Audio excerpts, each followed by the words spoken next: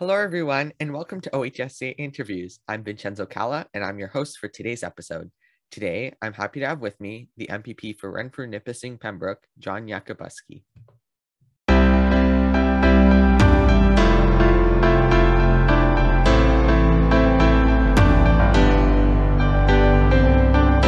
John was first elected in 2003 and has been re-elected 4 times since then.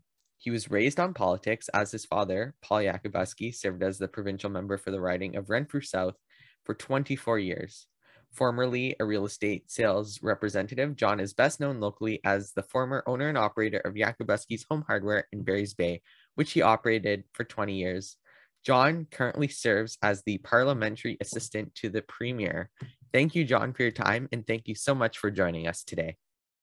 It is my pleasure. Thank you for having me. We're glad to have you on, and we're going to start off our interview with the question and answer segment. And all of these questions come from the members of our high school team. So the first question is about your role as the parliamentary assistant to the Premier. So what role do you play as the parliamentary assistant to the Premier, and what do you do in that role? Great question, Vincenzo. And it is a bit of a unique role because every other parliamentary assistant is responsible directly to a minister that has a portfolio, which they can act as their alternate, for example, in answering questions in the legislature or sometimes making appearances on their behalf. It's a little different with the PA to the Premier because everything that the Premier does is also supported by a minister who has a portfolio. So if the Premier is, if, for example, answering questions in the House and the Premier is not answering it, well, the Minister of Health may be answering it, or the Minister of Transportation, for example. So we don't get to do that very much because of the fact that there's always a minister that has that responsibility. I think it's fair to say that as a PA to the Premier, you tend to fill a much more what would be considered an advisory role, and somebody to bounce things off of from time to time. But also you act as a liaison between the Premier and members of the caucus. If they may feel that they need to raise something, and even though Premier Ford, he is known universally as being tremendously accessible, no one person has an unlimited amount of time. And as a result of that, you might have an opportunity to act as somewhat of a liaison between the Premier and members of caucus. But as far as a ministerial responsibility, you really don't have that same thing as a PA that's a PA to a specific minister, but you do get more access to the Premier.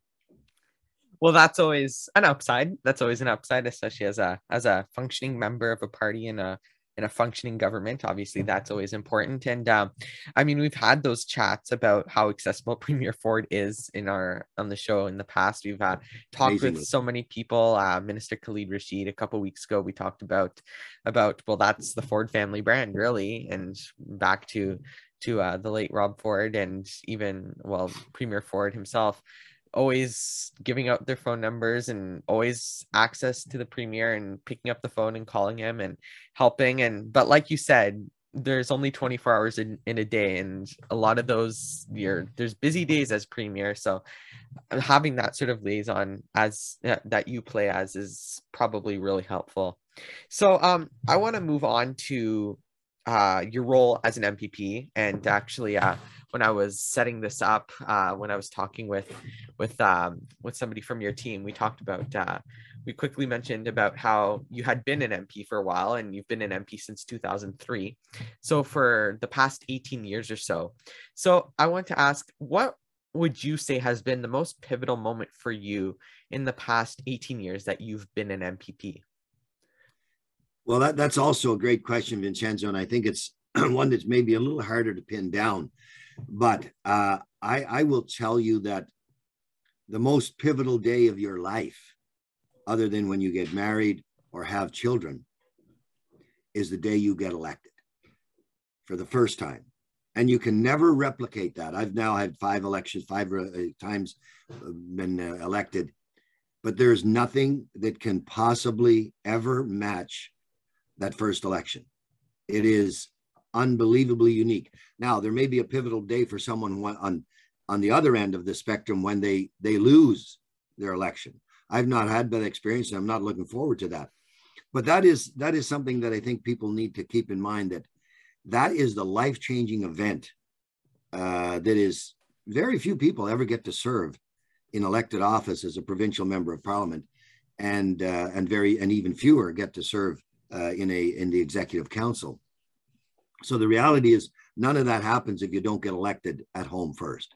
And that's hugely pivotal. Now, if I look at a couple of things in that 18-year history, I could talk to, there's things that happens, there's projects, the expansion of Highway 17, for example, that was a tremendous victory for us. And the latest approval of 22.5 kilometers is going to be, it'll be the single largest capital project ever in the history of Renfrew County from a provincial perspective. So it is huge. The expansion of long-term care homes, building new long-term care homes, just opened a redeveloped new home in Arnprior in the fall. So those are pivotal projects that our life, have changed the lives and improved the lives of so many people. But when I look back, the new arena going up in Renfrew, the second ice surface.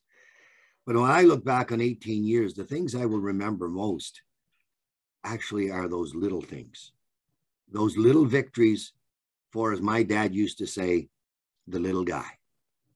You really make a difference when you rub shoulders with the little guy, the guy that he walks into your office and the biggest problem in his life is the one he's coming in to talk to you about. It may not be that difficult for you to solve sometimes it is, but solving that for that constituent, that's actually the most gratifying thing, because that's actually what we're there for. We represent, in my case, approximately 100,000 or so residents of Renfrew, Nipissing, Pembroke. They depend on me. I'm the only guy. Somebody was there before me, and somebody will be there after me.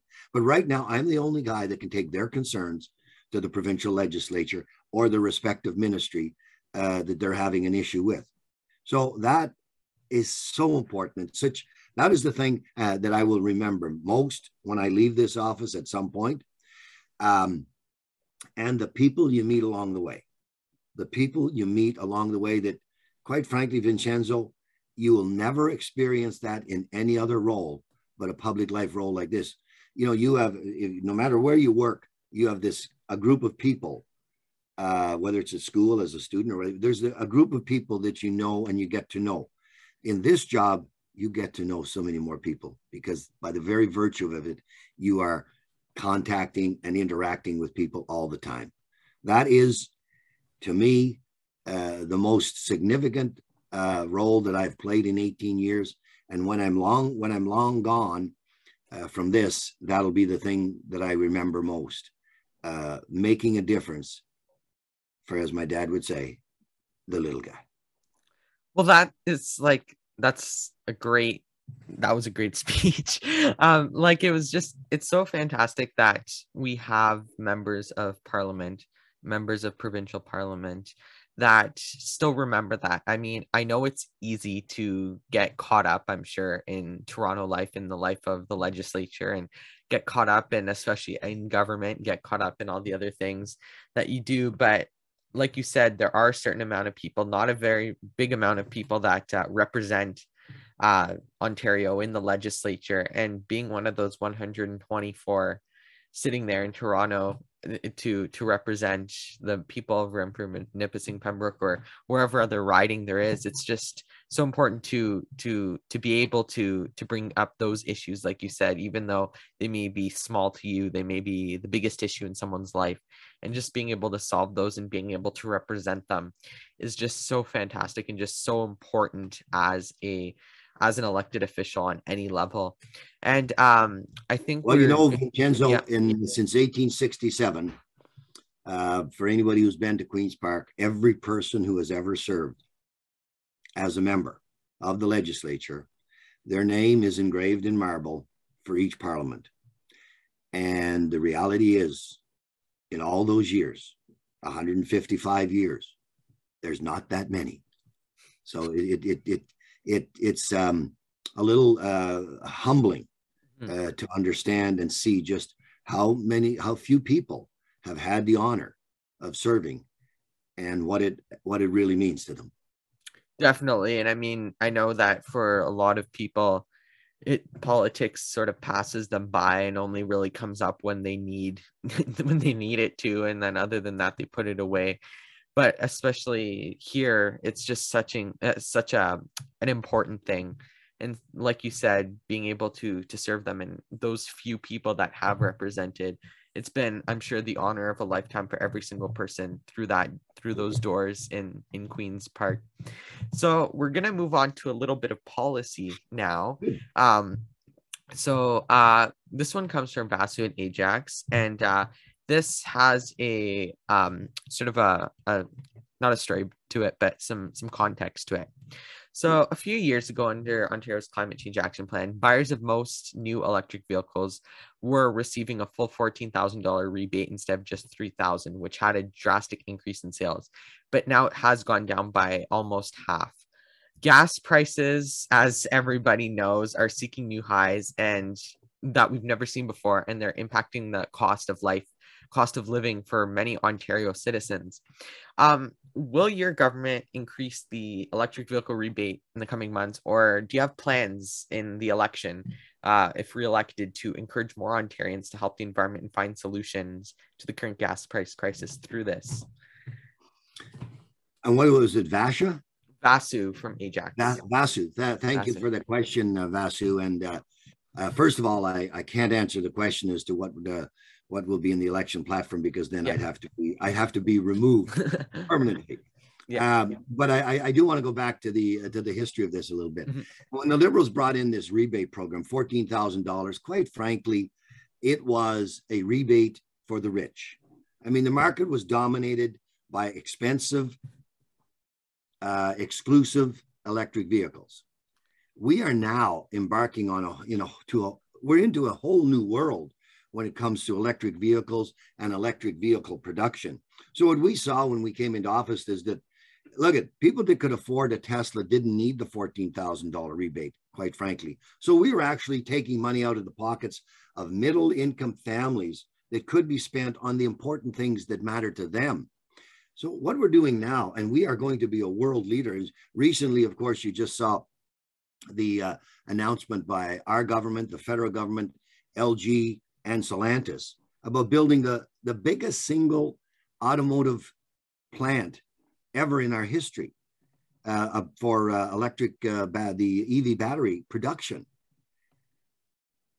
This is such a game changer. So all of these vehicles that are going to be more and more popular, which will, by virtue of economics, bring down the cost of those vehicles, because the production costs will go down because we'll be producing more of them from every manufacturer. If you look at the commitments made by Ford, General Motors to build a Honda, just a big announcement in Honda there a couple of weeks ago. We are talking about Ontario's automotive impact going to be solidified for the next half century.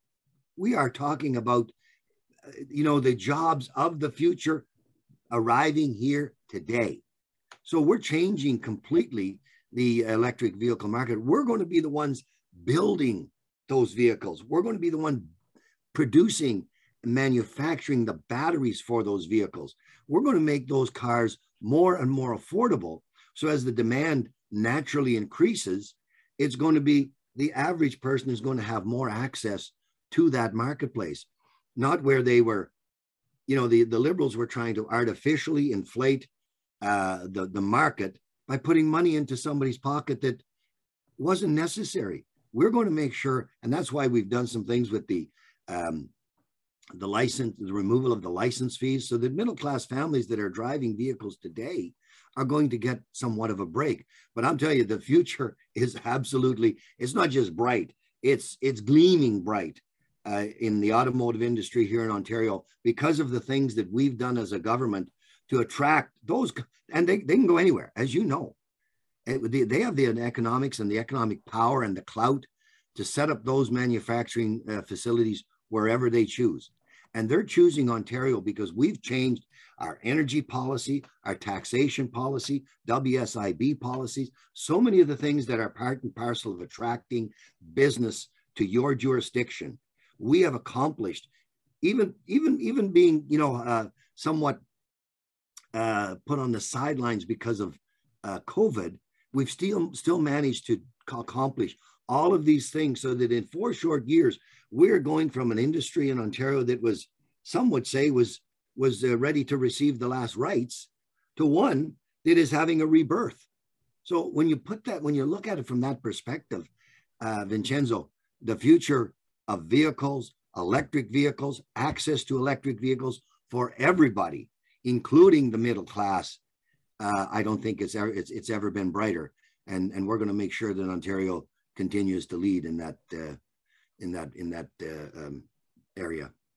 Well, that's fantastic, because I know that now, like as Vasu mentioned, and we don't even need Vasu to mention it, because everywhere we turn, we're seeing it. The gas prices are so high, and people want to look to an electric vehicle future. And it's just, it couldn't be at a better time now to start bringing those markets into Ontario, bringing those electric vehicle manufacturing plants into Ontario. And I know that so many people on this show have come on, so many of your colleagues have come on and talked about how Ontario is going to be the economic engine of North America. And this is just one of those reasons. And like, it's so amazing that we're getting those prices down by doing it homegrown, instead of just, like you said, instead of the Liberals well, we also have, if I may, we also have access to the critical minerals that are so necessary and prerequisite to be able to build these batteries. We have that on our land. The mining sector in Ontario is forecast to grow dramatically as a result of that, because we have access to those critical minerals, which is also important because on the other side of the Arctic, they also have critical minerals. And do we want to be building cars that have EV batteries that have Canadian components in them, or do we want to have cars being built with Russian components in them, given what Putin is doing in the world today? This is a great time for Ontario and a great time for Canada, with us being able to sign these contracts, bring these companies here. I'm telling you, it's hard not to get excited. Well, yeah, it's so true. And like you said, the future's gleaming, and being able, and all the jobs it'll bring too. I mean, we could go on about this forever, but all the jobs it's going to bring to everyday Ontarians too. Good jobs, good paying jobs that are going to you want to be able to raise your family on. Exactly. And there's just so much about this that are going to bring it on. And like you said, it's going to be for everybody. It's not just for a few elite people that already have the money, like you said. So I would love to keep talking about this, but we're going to move on to the next question. And this is an election question, given we're in an election year, a couple months away from an election.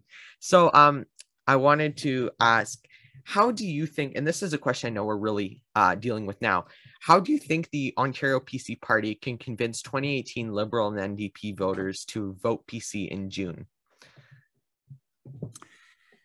Well, we'll be doing nothing to convince Liberal and NDP voters to vote PC, because they're untouchable. They are locked in. If you're talking about people that would only vote that are people that vote in 2018, liberal, okay.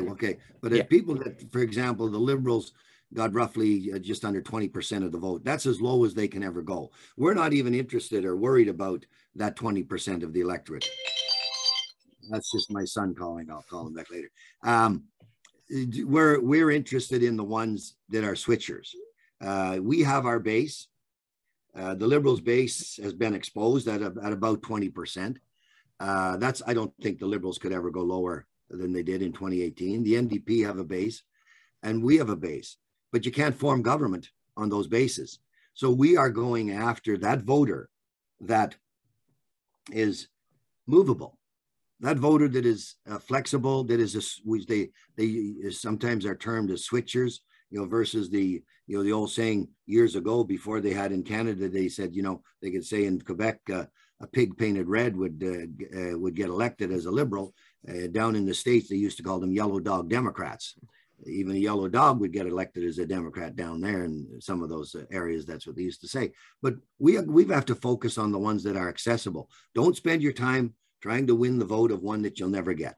An old friend of mine used to say, he says, the only person you can truly believe is the one who says, I'm not voting for you. And those people that form the basis of other parties, they're not voting for us. But there are so many things that we have done already. And that's, the campaign has already started. Let's face it. You lay some of these, what we've done in the automotive sector. Do you think that isn't changing the votes of so many of these people that are employed by Unifor, or one way or another are impacted by the automotive industry? They're looking at us and saying, hey, wait a minute. This Conservative Party understands what we need. What about the skilled trades that, we've made so many changes to attract people into the skilled trades? My son that was just calling me, he's a Red Seal carpenter. And I can tell you that he's last year, he's well into the six figures in his salary. I can't divulge all his information, but he makes tremendous money because he works hard, loves his job. So Minister McNaughton, through our government, has made a number of changes to the skilled trades. There's another thing. What have we done for long-term care? We're transforming long-term care, historical transformation, long-term care, 30,000 new beds, 28,000 redeveloped beds. These are the things that people are going, when the Liberals built 611 beds between 2011 and 2018, 611 net new beds. So what we've done, and we've really, and even though, as I say, we were sidelined somewhat with COVID, because that had to be the focus. COVID comes along. It's sort of like, well, I'd like to remodel the bathroom, but right now the house is on fire. I think we got to put the fire out first. And that's what was happening for 2 years. So now we can see that COVID is something that we're going to live with in various iterations, but declining in its veracity, we believe. So we can focus now on making those changes and taking those changes to the people, the promise of those changes, but we've already laid out the groundwork. And now we just have to make sure people understand what these things that we're doing and have already begun to do, what it means for them as Ontarians, and what it means in their lives. So I know that I'm pretty comfortable that those switching are available, those voters that are available to be switched are going to be taking a really favorable look at Doug Ford and the PCs throughout May and of course on June the 2nd, because you know what? It does represent what they want to see in Ontario. And that's a future that is bright for them, their children, their grandchildren, and anyone else that we can attract to this country as well, because we need to bring the people that can fill these jobs, because this economy is going to roll. Because we've done the things that attract the people, improving the tax structure and the stuff on the non-revenue side for businesses they want to establish here. And I think that that's going to be the biggest thing that will attract that switching voter to the PCs. Definitely. And even you mentioned how in COVID, we had to sort of take a sideline to some of the things that the government wanted to do that were elected on 2018. Even at that, you still worked at it. Like when we had Will Bama on, we talked about how the economy, how we were lowering the deficit, and that sort of had to take sort of a pause during COVID. And even at that, the deficit is lower than it was when the Liberals left it in 2018 with COVID. So it's just pretty so amazing fantastic. Fiscal management, pretty amazing fiscal management. Definitely. And we're going to go on to the very last part, which is advice for the next generation. We ask this to everybody on our show. So we wanted to ask you very quickly, what should young high school conservatives do in order to get more politically active? One piece of advice you would give them. One piece of advice to get more politically active. Well, get involved in the issues themselves. Don't sit on the sidelines watching the world pass by. Dig into them, but dig into them with an open mind so that you form your views as to what where you stand. Don't watch the messengers of social media or this or that try to tell you what you should be thinking about the issues of the day. The next generation, your generation, the generation of my grandkids, really is what it is, and to somewhat our children. But they're the leaders of tomorrow, and we need them to be objective thinkers, but also to be willing to question what's being pushed towards them. And quite frankly, we have an education system that does not push people towards conservative thinking. It is very much opposed to conservative thinking.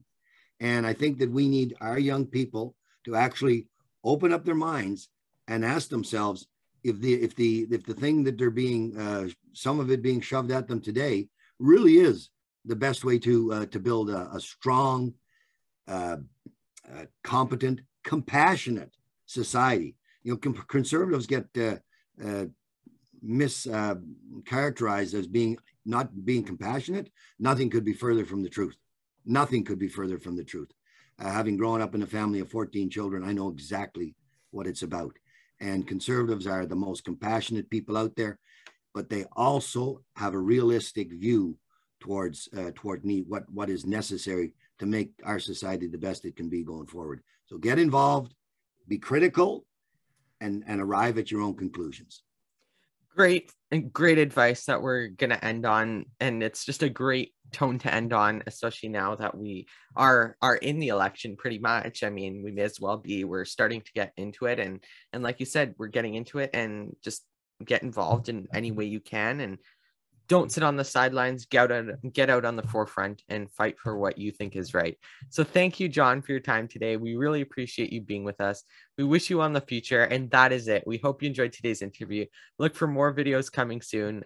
We have a really big interview coming out next week. We hope you'll enjoy it and tune in next week. Make sure to follow our Twitter, Instagram, Facebook, and TikTok accounts at Ontario HS Cons for info about our next interview and for more great content. Check our website, ontariohsconservatives.org, to learn more about us, see our projects for more great content. For our YouTube viewers, make sure to like this video, subscribe to our channel, and click the notification bell so you don't miss a video. Podcast listeners, follow us and stay updated with new episodes. We hope to see you all soon. Thank you. Thank you.